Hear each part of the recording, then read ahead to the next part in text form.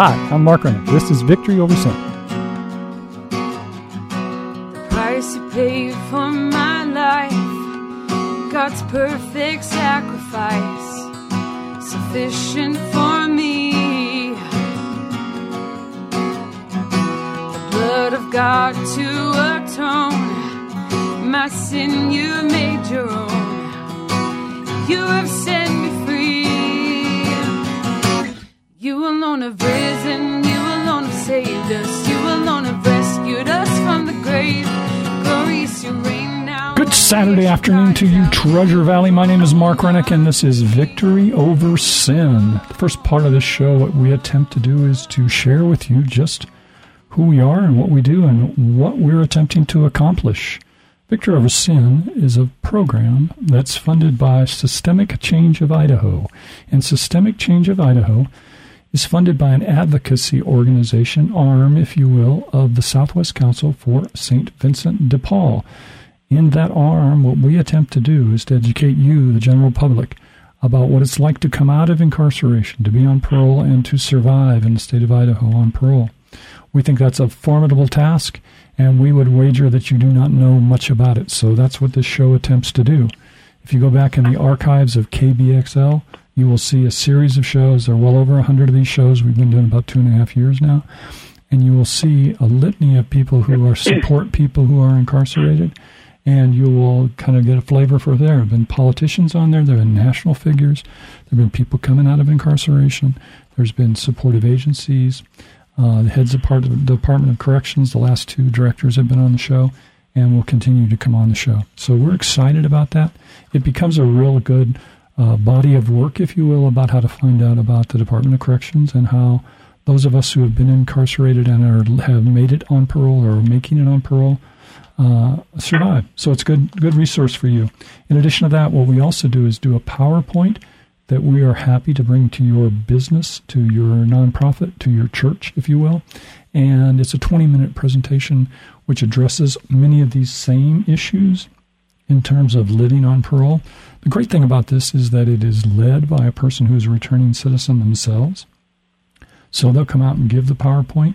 It is meant to share with you some of the issues, and then you'll see them stand a little bit taller as they give the presentation because they're excited about that information, and then they can kind of answer questions. It's meant to spark discussion to your group, and we hope that does that. At the end of the show, I'm going to let you know how to get in touch with me if you're interested in us coming to your business, or if you're driving around and you're a person who's been out of incarceration, wants to help with this effort. Boy, we really want to hear from you, and we want to link you into some of those situations if we can. It has been an exciting summer so far. Many of you know that we also have an offender resource guide that we just published one more time, and it is 40 pages now in length. It is, if you go to Systemic Change of Idaho and look it up, you can hit a link, and it'll go directly to the PDF of that publication, and you can actually download it now. So it's a feature of the new one that's easy to do. Or you can come by the offices of Systemic Change of Idaho and IMSI Hope Community, and those offices are at 8620 West Emerald, Suite 140, and that's in Boise, Idaho. So come by usually between the hours of 9 and 12, and we'll give you copies of it. Or if you want many copies at your business or location, come by or give me a call, and we'll deliver as many of those as we can. One of the other supporters of us that's listed big time in the publication this time is an organization called Just Leadership USA. We are linked very strongly with them. They're a New York-based organization, and what they do is act as the supporter leadership arm, if you will, of people who have been incarcerated. And what we're doing is trying to get them involved in terms of fixing the system. They are now in all 50 states. They have a program that many people can apply for if they've been incarcerated and go through their training program. It's called a fellowship. It happens once a year. I'm fortunate enough to be the first person from Idaho to go through that program, but we're encouraging those of you listening to my voice, if you're driving around and you've been incarcerated, get in contact with me and I'll show you how to apply for that.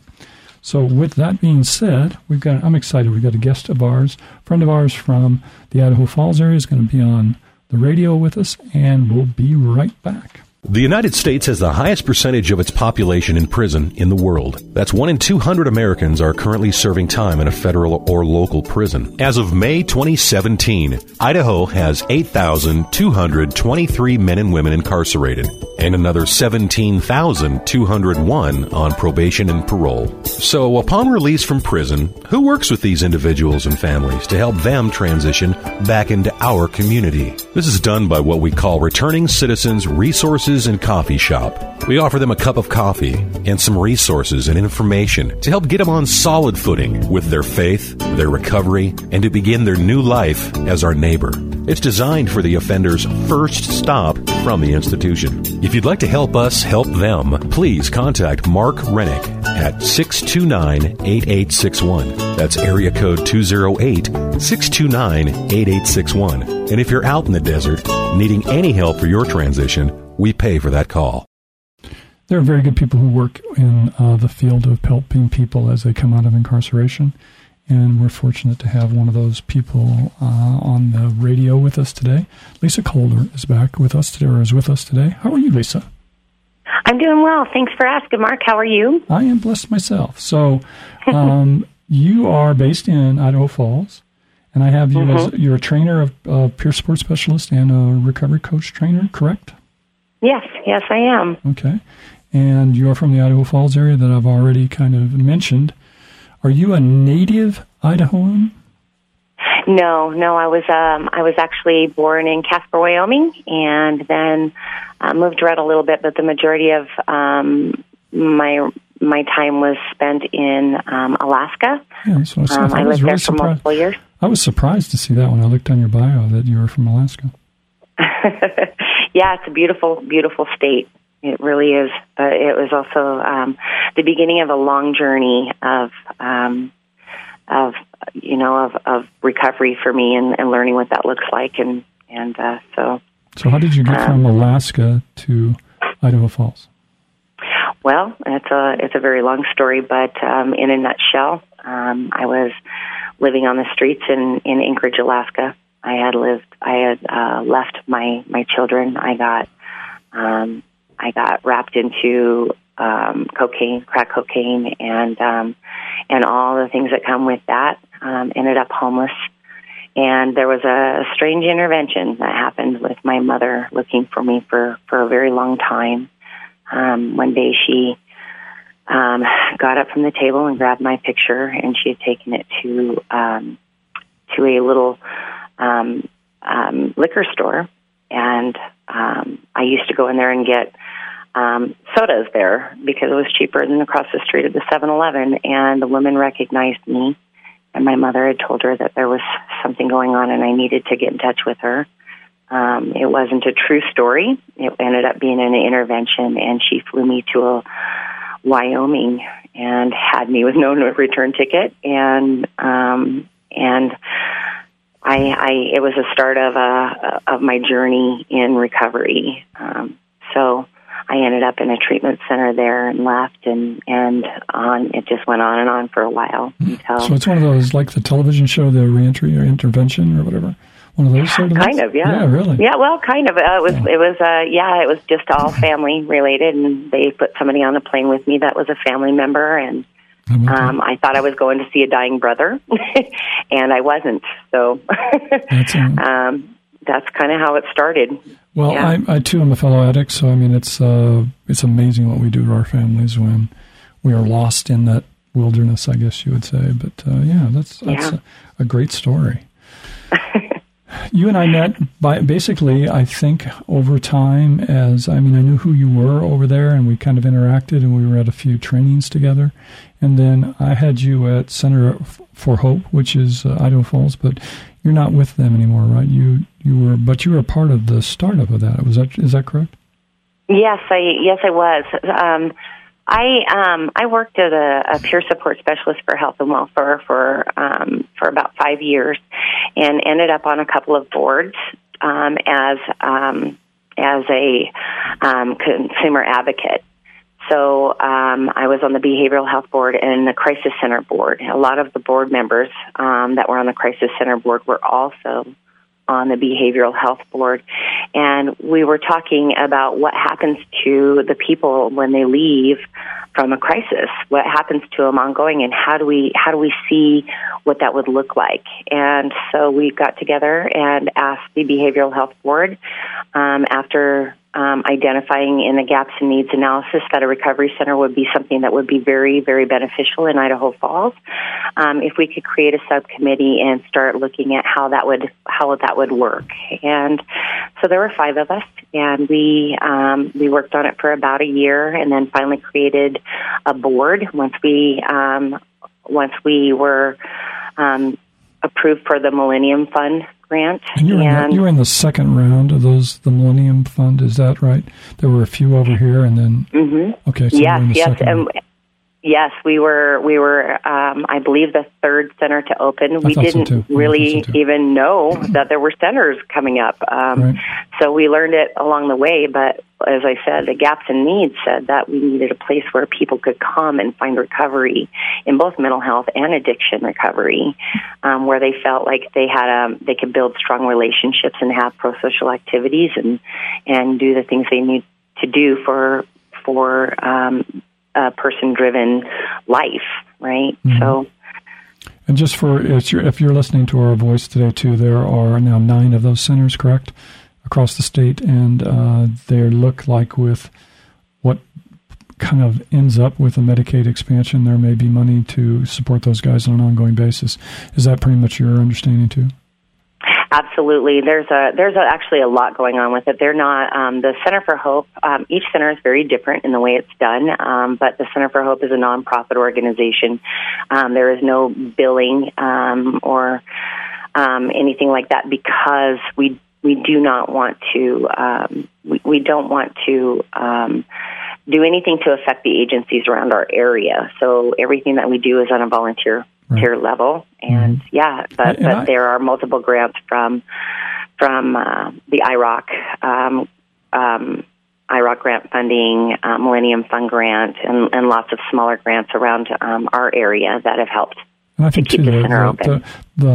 The piece or the design, if you will, that I like about Idaho Falls, and I think it's that way in Twin Falls too, is that you're adjacent to the crisis center, which seems like a logical fit. You know, it's almost like you're in the same building in both situations. And that's not the case everywhere in the state, I don't think. But it really works well for you, doesn't it? Yeah, it really does. I think especially when IROC came into play, they started looking at what it would be like for somebody as a peer, as a person who has been there, to be a detox companion. And because Idaho Falls has a social detox component, it was just a perfect fit to have somebody in recovery going over and meeting with the person who is doing that right off the gate, and start them interacting with the center and then out into the community. Yeah. So, yeah. And you've been since then you've been grabbed up by a great agency in Blackfoot, and you're actually doing the same similar work for them, correct? Is that right? I am.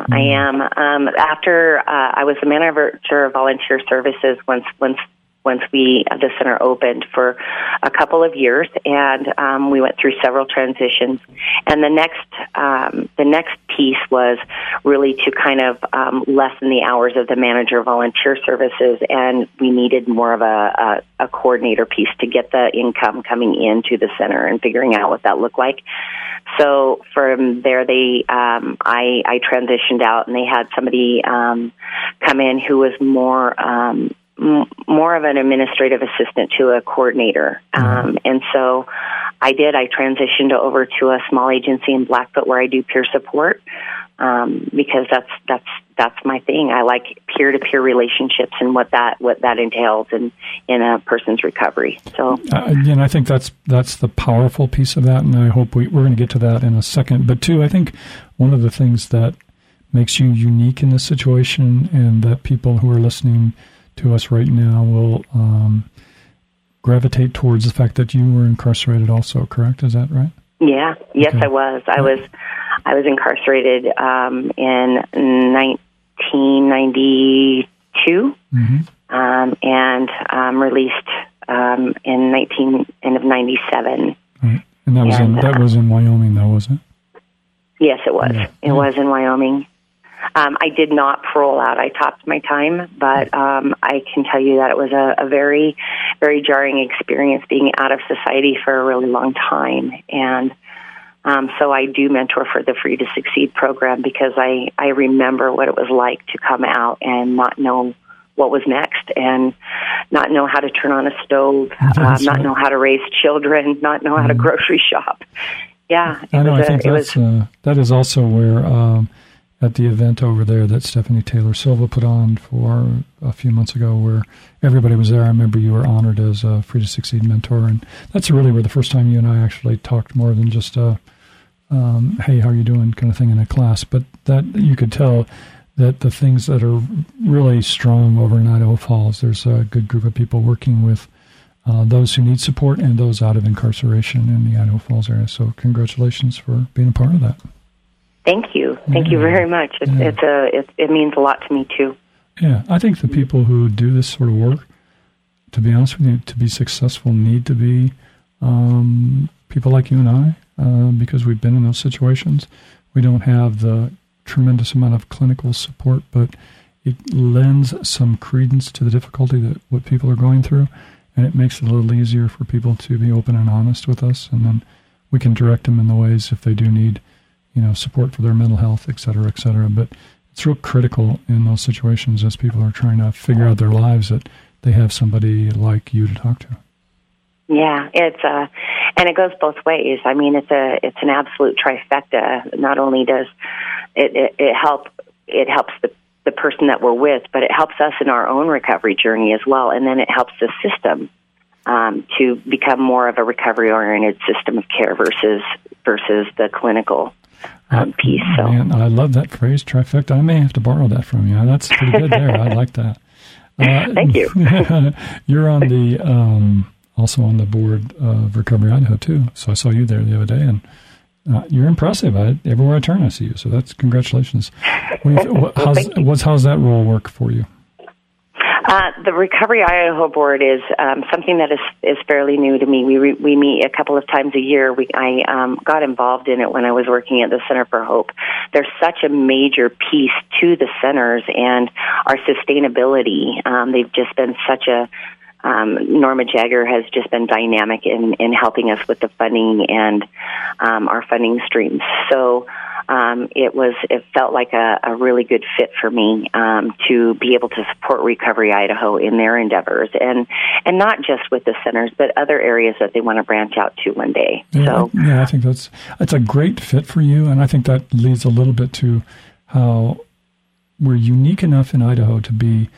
When you only have 1.7 million people or so, we get to where we know people. It's not just this little community in the Treasure Valley, which I call, but it really is a small state where you can get to where you understand what people are doing and support each other's efforts. And that's the role I saw you in on Saturday when a couple Saturdays ago when I saw you at Recovery Idaho. So I think that's one of the great things that we've got going for us here in Idaho, and congratulations on that. Thank you. Thank you very much. One more thing here. I need your permission on something, because usually I do these and you're in studio with me and we take a picture of you and I in front of the microphone so that I can tell social media. And I found this great picture of you riding a bike that is so I need your permission to use that picture. Is that all right with you if I use that picture? Is it a bike or a tricycle? It's a tricycle. It's a tricycle. Pink, I think, in nature. Trying out the tricycle for the granddaughter to make sure the tires were good. That's a great picture. Oh, good Lord, yeah. Okay. Well, now that was a yes, I think. I think so. Okay. Okay. Yes. Okay. Yes. Let's talk about what you do, because I think it's special what you do when you help people in terms of getting up every morning. You work with broken people from all different aspects of life. And tell me what motivates you as you go forward with that every day. I think what motivates me is my own journey. When I was in addiction, it was a lot of it stemmed from the fact that I was self-medicating a mental health diagnosis, and the stigma is so big and all over the nation, but in Idaho as well. And because of that, what happened was I was afraid to get help. There's no other area in a health field where people go in with shame and guilt and fear, and to even walk into the door of someplace to receive a service. When you see somebody with an illness, cancer or anything, you know that they're being wrapped around, and we don't have that stigma, where with mental health and substance use, we have that. And so I stayed in it for a very, very, very long time. And once people start receiving services for either end or both at the same time, there is this thought that life is absolutely limited.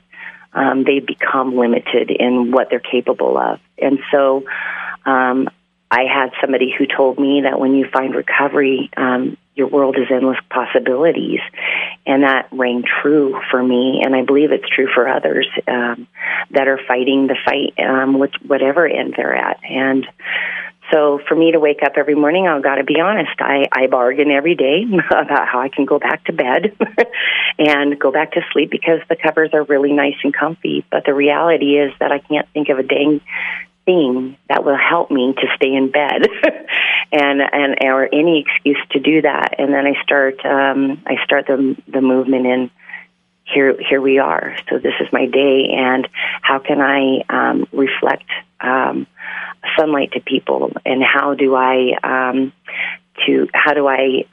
encourage people and walk with them and hold hope for them when they don't have any hope.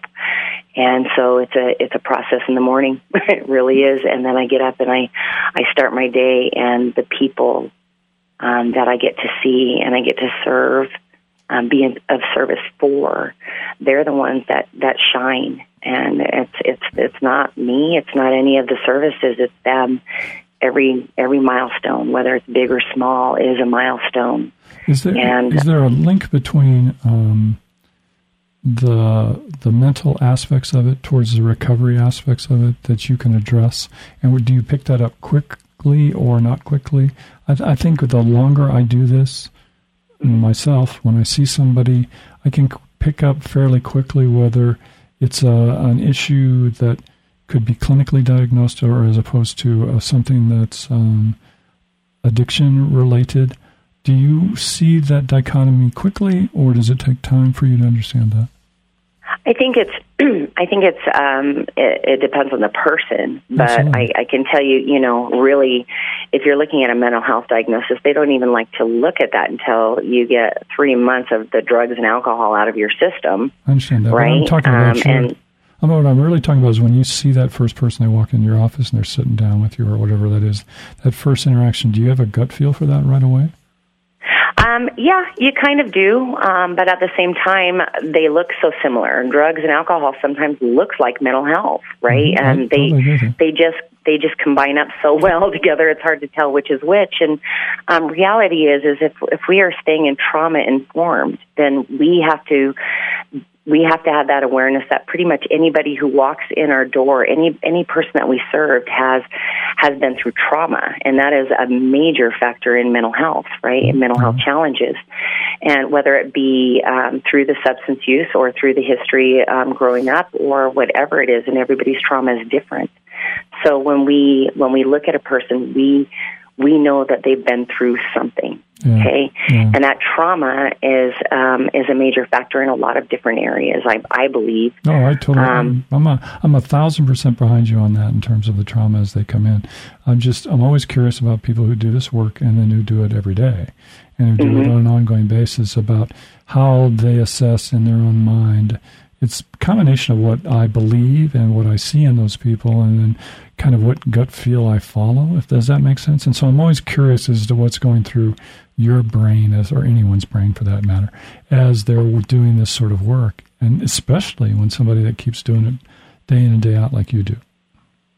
Well, I think that really what I have is it is opinion, right? I'm definitely not a doctor, and I'm definitely not able to do that. But there is some gut level to I mean, once we've identified the first piece, which is that more than likely they've been through an experience in their life, and mental health challenges are traumatic when you get a diagnosis in the first place. So staying trauma informed is what I'm saying is probably the first understanding that mental health is an aspect, right, is a piece. And then as we go along, as you can see, the stuff coming out of people's systems, and we do start seeing some different signs that maybe some things are happening in their world that aren't, wouldn't be there if they got some other help. How you see that, I would argue, is a spiritual gift, and so I'm always curious about that from people. Okay, so that might, you're talking to me on a Christian radio station too. So the thing that's important, I think, is for all of us to understand kind of what that gift is and how we do that and how we use that. So it's just a real interesting piece for me in terms of how people do the work that we do, because you're very successful at it, and you carry yourself in a way that has people gravitate towards you, and so that's cool. I mean, that's fantastic. Well, I'll be honest, when I was telling you about my morning routine, I mean, the event is that I bargained to go back to bed with God. Once he says no, then we, my praying is, how do I reflect the sunlight of the Spirit?